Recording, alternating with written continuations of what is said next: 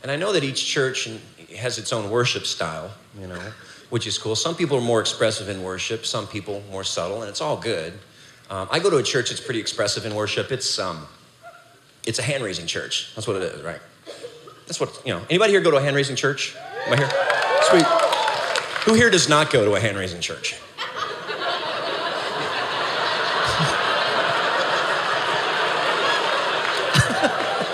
Some of you are trying, you're like, I can't. I want to, Tim. I need to get some momentum.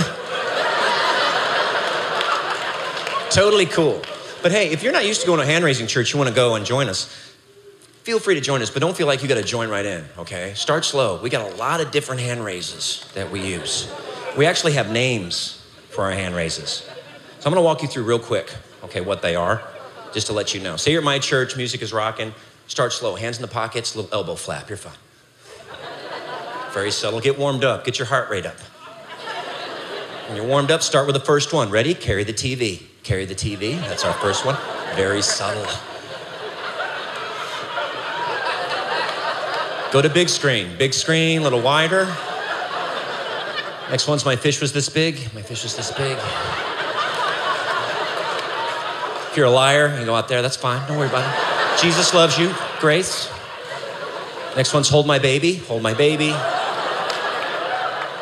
Got dueling light bulbs, that's our next one, dueling light bulbs.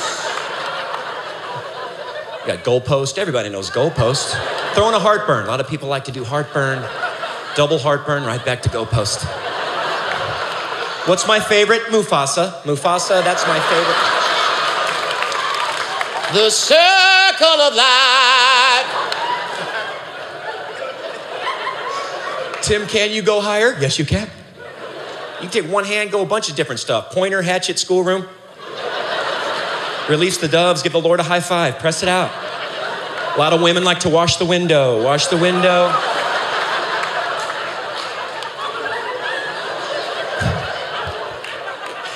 And when you're comfortable there, go for the big three. Village people, Rocky, touchdown. There you go, there's your big three.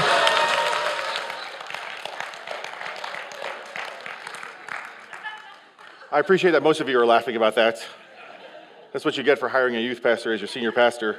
A little bit of sacrilegious. I guess everything I do is sacrilegious. Oh, that's a bad joke. Sorry about that.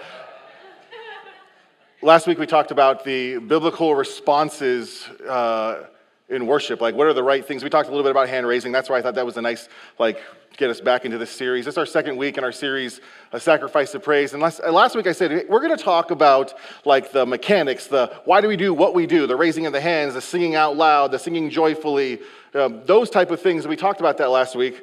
And I said, the remainder of the series, we're going to get a little more theology of worship, because while we've set aside, here's responses that we see biblically, who are we as the people who are actually engaging in those responses? Because it matters. You may recall last week I said it really begins with the heart. So we're going to talk a little bit about heart for the next few weeks. Before we ever think about responses again, we want to make sure our heart's in the right spot as we approach the Lord and as we live a life that worships Him. I love this video because it kind of illustrates maybe my own journey as a teenager when I was really getting serious about my walk of faith. And many of you probably can identify with starting here and I'm worshiping here and I'm worshiping here. I was a left-handed pitcher. I'm still left-handed, I'm just no longer a pitcher, because old man pitching is really dangerous. So I'm further away from the batter, but I used to raise my left hand because I thought, if I raise my left hand in worship, then God will bless this arm, and I could pitch more innings. I mean, crazy things that teenagers think. I used to give blood with this arm too, thinking that was going to help me pitch. So these funny, weird things that you think about when you're a teenager or when you're kind of new to faith. One of the things during this time of my life when I really got serious with my faith is being real passionate about those times of worship, and I really wanted to engage in worship, and youth ministries kind of set up to go to these events, like a winter jam or a youth convention or a youth camp, and I love those events. All these teenagers worshiping, you're we're not alone, and it was just a great high, and then it was over, and then it kind of faded, and then it was another high and it faded. And what I found is I started to live for these worship experiences, these worship events and these moments, and my relationship with God became really tied to a worship experience And I couldn't wait for the next one. I was living for the next one. What I found out, though, is as I continued in those early days as a Christian, living for the next worship experience so I could be close to God and be like, man, I don't feel so close to God. I can't wait for the next whatever it is, fill in the blank, camp, convention, concert. I found myself walking into those next events, but still walking out kind of disappointed, saying, well, wait a minute, I'm kind of disappointed that I don't feel as touched as I did the last time. And then you start to feel guilty, like, what's wrong with me? Like, maybe God isn't pleased with me. And then you start to shift blame. Well, you know what? Honestly, it's not my fault. If only this was different, then I would be able to worship better. Some of you know maybe what you can identify with that journey a little bit, those moments where you're eager to go to worship, but then you walk away kind of disappointed. Things kind of just laid flat, and you're like, I don't know. And you see, there's unintended consequences sometimes for what we do. And I think of when it comes to worship in the church today, we have incredible worship teams that bless us with the music that they put out on Spotify. It used to be CDs. But there's also a pressure of churches to sound like the CD because people walk into church and say, well, this is that song, but it doesn't sound like the CD or cassette tape, whatever you listen to. There's unintended consequences, really, that affect us as a church and us individually. Whether or not it would be, setting a standard for like a special service or a concert or the CD, we become, if we're not careful, consumers of worship. We want to chase after that next worship event, that next worship experience. And here's the thing with consumers. Just look at Amazon. Consumers are looking to be satisfied. Look at the reviews. I am satisfied with this event or this product, and I am not satisfied with this product. That's a problem for the church. That's a problem for you in your own faith, in your own walk with God. Turn with me to Romans chapter 12. We're going to be here for a little bit. It's a power-packed couple sentences that transitions, that we see a giant transition in the book of Romans. Let me set this up as you turn to Romans chapter 12. Romans was written by a guy named Paul. He wrote to the church in, guess what, Rome. This is considered, of all the letters he writes, this is considered to be like his masterpiece, his magnum opus, if you will. Now, the first half of Romans, chapters 1 through 11, Paul lays out like some of the most important passages of the theology of salvation. He lays out some incredible depth. I mean, I think it's Martin Luther who says, man, if we lost all the Bible but Romans and John, we would be good. We'd still be Christians. We'd still be growing in our faith. Romans chapter 12, though, is kind of a shifting point in the book. And we're going to read it in a second, and I'll address it after we read it. But some of your translations, more formal, dynamic, equivalent type things say, therefore, let us, or, because of this, because of all that's come in 1 through 11, therefore, let's get practical. It's very theologically heavy, very doctrinal heavy, and then the implications of how we live our life and what we should do and who we should be. Just building up to Romans, because I think this is important because we're not preaching through Romans. Maybe one day we should do that. Paul begins, and this is important because I want you to go to the text with this background as if we had read through the first 11 chapters. Paul begins to talk about how we are all deserving of being condemned because of sin, how God was good and gracious, and he made a way for us in chapter 5, justification as a result of the cross. Chapter 6 and 7, the transformation that takes place in our life. Chapter 8, glorification that we look forward to.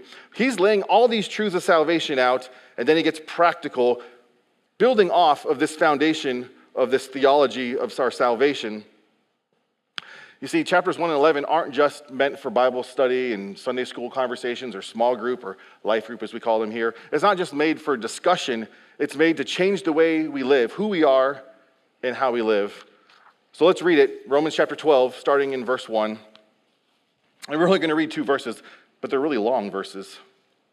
And so, dear brothers and sisters, I plead with you to give your bodies to God because of all he has done for you. Let them be a living and holy sacrifice, the kind he will find acceptable. This is truly the way to worship him. Don't copy the behaviors and customs of this world, but let God transform you into a new person by changing the way you think. Then you will learn to know God's will for you, which is good and pleasing and perfect. So there's that therefore. In my translation, the New Living Translation, it says, and so let's do this. But anytime you see the word therefore or and so, you have to ask, what's that therefore there for? And that really does point to, you can't just pick up in 12 and start reading without thinking about what happened in the first part of this thing. And I think sometimes we do that as Christians.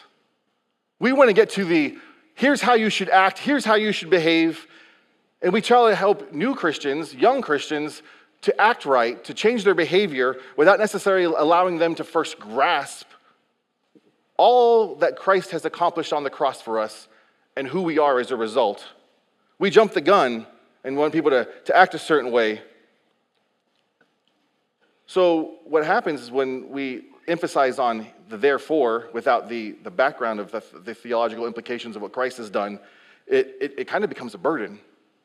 This is what Christians are expected to do and to act, but do it without necessarily understanding who you are and what Christ has done for you on your behalf, like the armor of God that we looked at in the last series.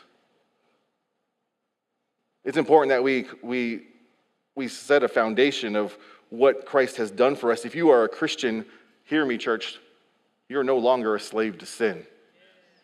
Therefore, if you are a Christian, the Holy Spirit lives inside you and helps you to live out this Christian life. Therefore, live out this Christian life. If you are a Christian, you're simply called to abide in Christ because apart from him, you can do nothing. See, I think sometimes we need a little less be like Jesus. We should talk about being like Jesus, but it has to come after be with Jesus. Abide in him. Be with Jesus. Because if you're with Jesus, you're going to be like Jesus. But if we start with be like, then it's all on you to be like him. And quite honestly, Jesus as a model for our behavior is crushing to us because we'll never live up to it. He didn't come as a model as much as he came as a substitute. He came to take our place. Then you read in chapter 3, and he goes on, here are the things, not chapter 3, chapter 12, verse 3, here are the things that we should do. Now, if you continue to read in this chapter, but ignore verses 1 through 2, which we're focusing on, what you have is kind of a checklist for legalism. If there's no therefore 1 through 11, chapters 1 through 11, you have a list of behavior modification. You have a list of here's what you need to do. Do more right things, do less bad things. Don't raise your hand, but how many of us grew up in church thinking that's what the Christian life was about? Do more good things, do less bad things. That's not the good news. Actually, that good news sounds really not very good. But yet many of us grew up with that burden. And the result of that is we live our life kind of like discouraged. How many of us, don't raise your hands again, how many of us know what it's like to live as a Christian and feel totally discouraged that we stink at living as a Christian? I'm defeated, I'm discouraged because I'm not good at this. This, how I'm supposed to live, if it's just to focus on what we're supposed to do. Some of us are like, well, you know what? I failed, but this time I'm going to get it. I'm determined that this time I'll get it, and only to find ourselves once again falling short and feel like, what's wrong with me? I can't seem to get this. There are those who are disillusioned. It's like, I'm tired of trying to get this. I'm tired of failing. And people walk away from the faith, and we know people who have done that. And worst of all, amongst the discouraged and the disillusioned and the disappointed, there are those who think, well, you know what? I got this. And that's actually spiritual pride, and that's a whole other sermon. None of us got this. That's why we need Christ. Behavior modification is not Christianity. We weren't good at modifying our behavior, and so what happens if you grow up thinking it's all about modifying our behavior to look a certain way, to be a certain ways, we have to hide who we really are. And you wonder why people think we're a bunch of phonies, because we're hiding. I'm sorry, that's another sermon altogether. Stay on track, Jerome. But verses 1 through 2 changes everything when you begin to read Romans 12 and on. Paul says that we are to be a living sacrifice. He takes this from, of course, the sacrificial system that we see in the Old Testament. We're free of it now. He makes that clear in Romans. It's no longer about offering an animal. It's offering your life. A living sacrifice is a totally new concept to these people who are used to a sacrifice being, it's alive when they bring it. And then that was a goat or something, I don't know. It's alive when they bring the sacrifice, but they offer it, and they offer that sacrifice dead. It's dead as it's offered. And he's saying, no. This is a living sacrifice.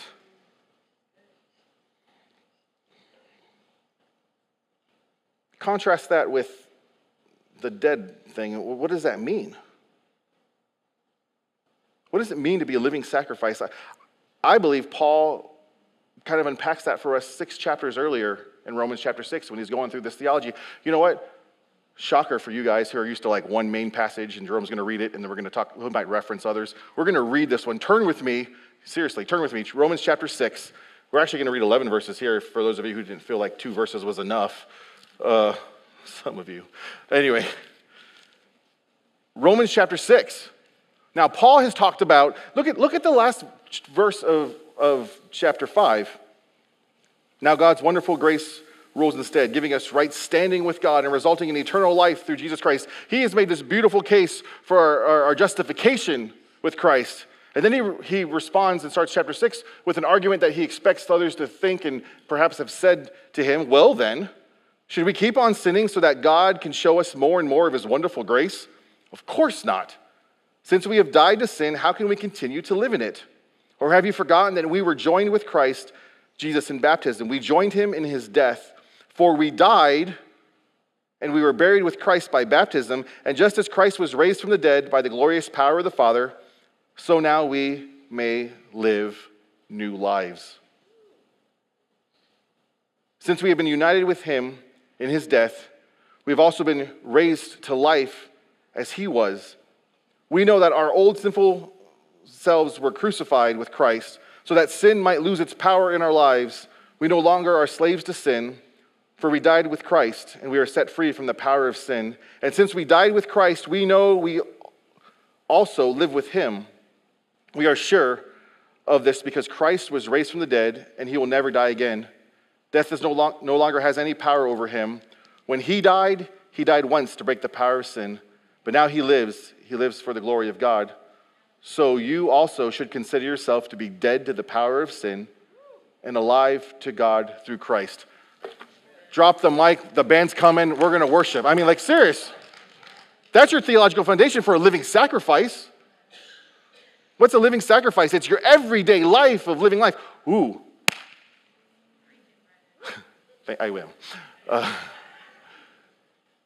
Let me read Romans chapter 12, 1 through 2 again to you, but in a different translation. I'm going to use the Message translation. Eugene Peterson actually wrote the Message for his church just in little passages, and publishers are like, write the whole thing, Eugene. So you don't normally hear me preaching out of this, but this is said in a very everyday language way. I want you to hear this. Romans chapter 12, 1 and 2, the passage of scripture we started with. So here's what I want you to do, God helping you. Take your everyday, ordinary life, your sleeping, eating, going to work, and walking around life, and place it before God as an offering. Embracing what God does for you is the best thing you can do for him. Don't become so well adjusted to your culture that you fit in without even thinking. Instead, fix your attention on God. You'll be changed from the inside out. Readily recognize what he wants you to do and quickly respond to it. Unlike the culture around you, always dragging you down to its level of immaturity, God brings the best out of you, develops well-formed maturity in you. Take your everyday, ordinary life. See, a living sacrifice is about how we live in our everyday, ordinary life. Do we live as somebody who has been, as we saw in Romans chapter 6, given a new life in the everyday and the ordinary? That's the context for a reasonable act of worship. That's the context for my life being a life of worship, not this place, your everyday, ordinary life. See, God doesn't want you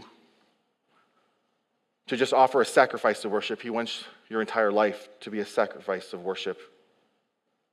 God doesn't just want you to offer a sacrifice. I'm coming in here, I don't feel like it. I'm going to raise my hands and sing loud because that's a sacrifice to him. That's just a moment. That's just an event. He wants your everyday, ordinary life, coming and going, sleeping and waking, to be a life of worship.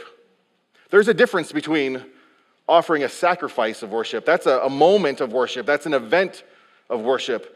There's a difference between that and being a sacrifice, a living sacrifice, living a life of worship.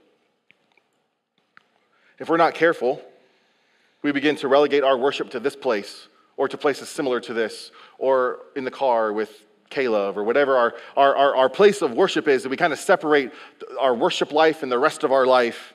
It becomes about a moment, and it becomes about an event, it becomes about the certain setting. We begin then to live for those moments. My relationship is now tied to the way in which I meet God, and that's okay because we're all designed to worship. We all want to put ourselves in the place where worship happens, but we've limited to the places where worship happens, haven't we? That's a good thing because, it's a good thing when we desire to be in God's presence, because there is a nearness to God. There is a sense of his love in those environments. You're like, okay, Jerome, but why is that a problem? Don't we want to put ourselves in that place? Yeah, unless it means all the other places we're at are not places and possibilities and opportunities for worship. The dark side, and I've already mentioned this, is that we become consumers of worship. But I think instead, God would have us rather be consumed in worship. See, there's a difference between being a worship consumer and one who is consumed in worship. Consumers ask questions like, what's in it for me? Oh, man, this feels good. I can't get enough of this. Consumers look at an experience and say, well, what is it that makes me happy? What am I going to get out of it? What makes me happy? Consumers are concerned about what they get. Whereas those who are consumed in worship ask and different questions and say different things. Rather than, what's in it for me? They say, I'm in it for you. Rather than, it feels good, they say, oh man, this hurts so good. Rather than, I can't get enough, it's like, God, I can't give enough. What would our worship be like if we just said, I can't give enough? I'd have to kick the band off the stage so we can, you might not get out of your car worshiping because you can't give enough. Rather than saying what makes me happy, it's what makes him happy. Rather than being concerned about what they get, it's concerned with what they give. There's a difference between being a consumer of worship and being consumed in worship. Don't get me wrong, events are good. Events are there to supplement, to support a life of worship. But they're just events. If we live a life of worship and we go to an event of worship, guess what? The worship kind of just spills out of us. But if we're waiting for that event for it to all of a sudden bubble out of nowhere, you want to worship. Live a life of worship. I already mentioned Amazon reviews and how consumers act. You know what consumers do when they don't like a product? They withhold.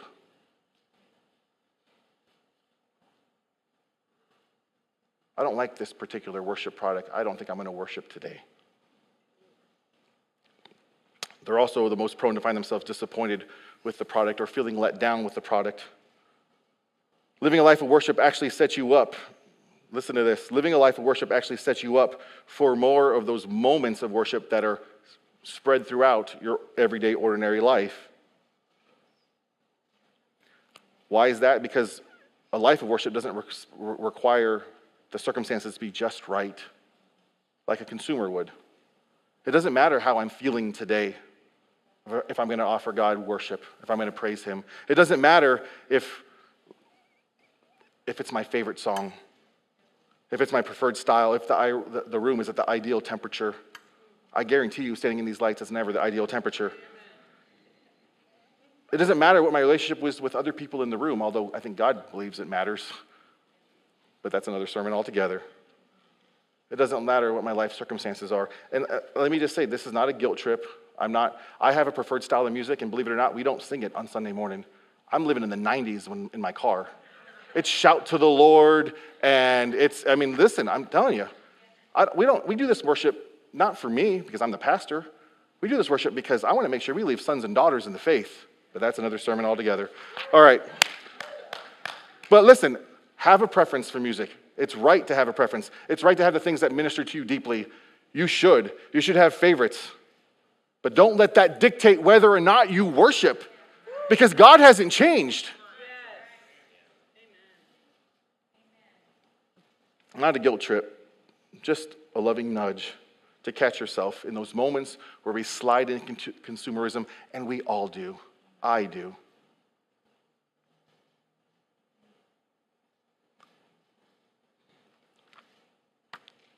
When we become consumers of worship and we have all these different things that kind of dictate whether we engage in worship, like life circumstances being difficult, it's hard to walk in here sometimes when life is beating you up and be like, I don't feel like being here. I don't know if I want to worship today. Can I tell you what? That's probably the best time when you're desperate and it's difficult to offer a sacrifice of praise. Job had all these, you remember the story of Job in the Old Testament? All these people kept coming to him saying, your kids are gone, your stuff is gone. And his wife looked at him and said, are you going to still honor God? You're still going to worship him? And his response wasn't like, yeah, you're right, life stinks.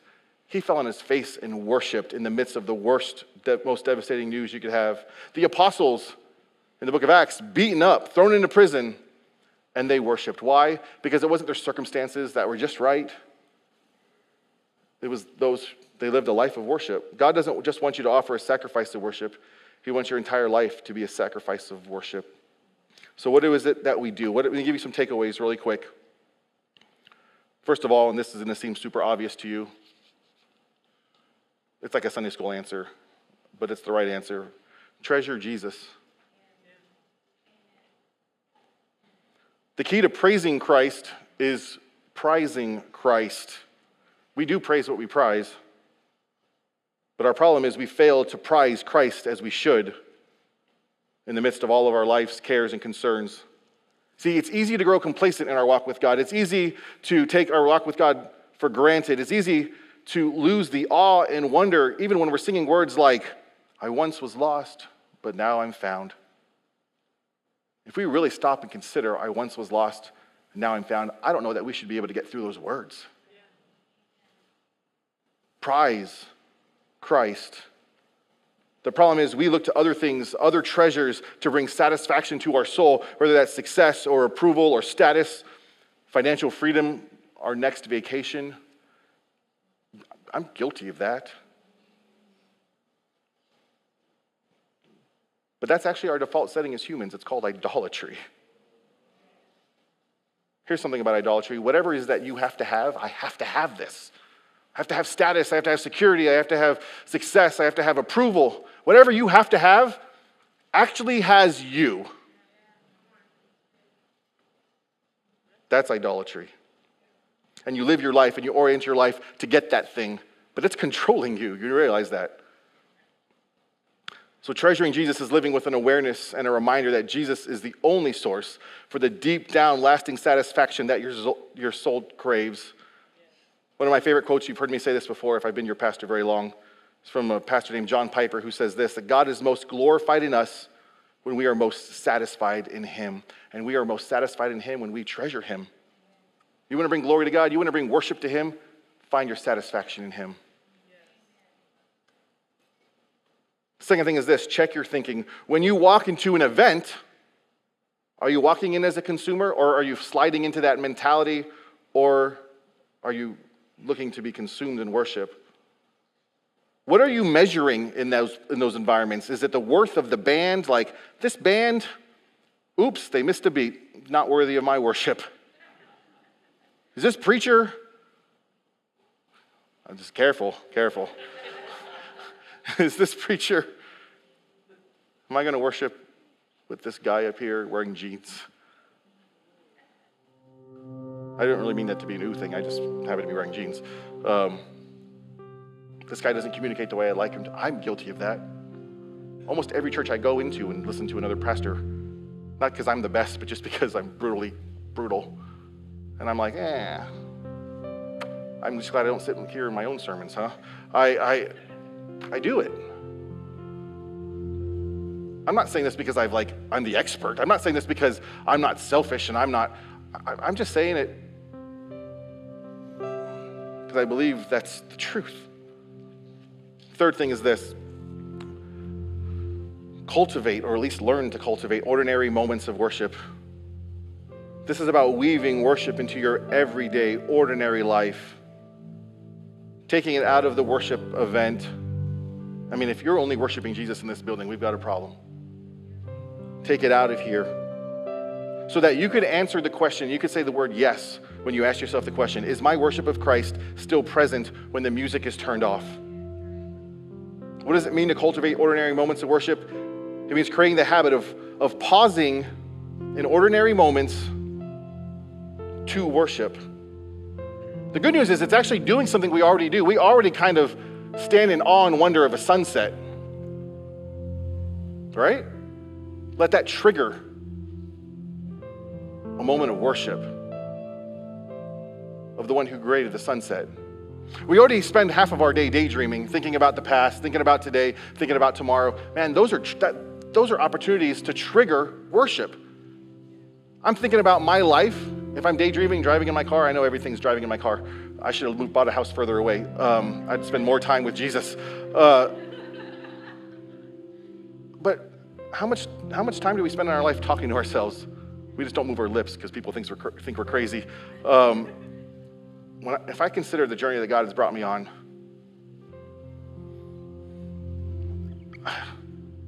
there's a moment of worship. I'm not saying make a show of worship. I'm not saying, stop your car in the middle of the road. I'm just saying for half a second, close your eyes and sigh. And God receives that as worship. Like, oh, God, you've been good. If you're thinking about the obstacles of tomorrow, and there's fear and there's doubt and there's uncertainty, let that be a trigger of worship. God, I'm so glad that you are indeed all powerful and in control, and you know me and you have good plans for me. That's a moment of worship. Let it trigger. See, we already do these things. Just adding a trigger to it. When we live a life of worship instead of living for moments of worship, you know what actually happens? We actually have more moments of worship because it just spills out. We will worship when the times are good. We'll worship when times are bad. We will worship when the music is good. We'll worship when the music is bad. We'll worship when there's no music. Because our worship is no longer tied to our circumstances, no longer tied to how life is going or how we're feeling right now.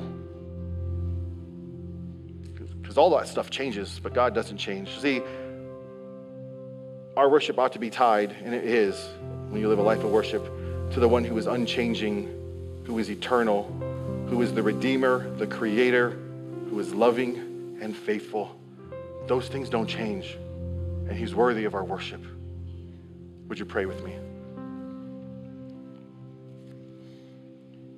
Father, we thank you. What a privilege we have to look to your word. We see here that you've called us to live a life of worship, a life in everyday, ordinary moments where we live out the new life you've given us, that we have died to our old self. We are alive in Christ. May we indeed live that life of worship. Those ordinary moments, those moments when we stand there in front of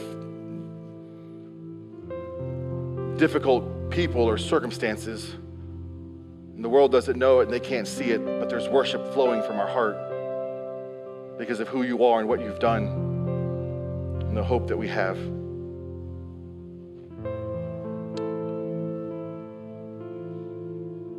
In Jesus' name, amen.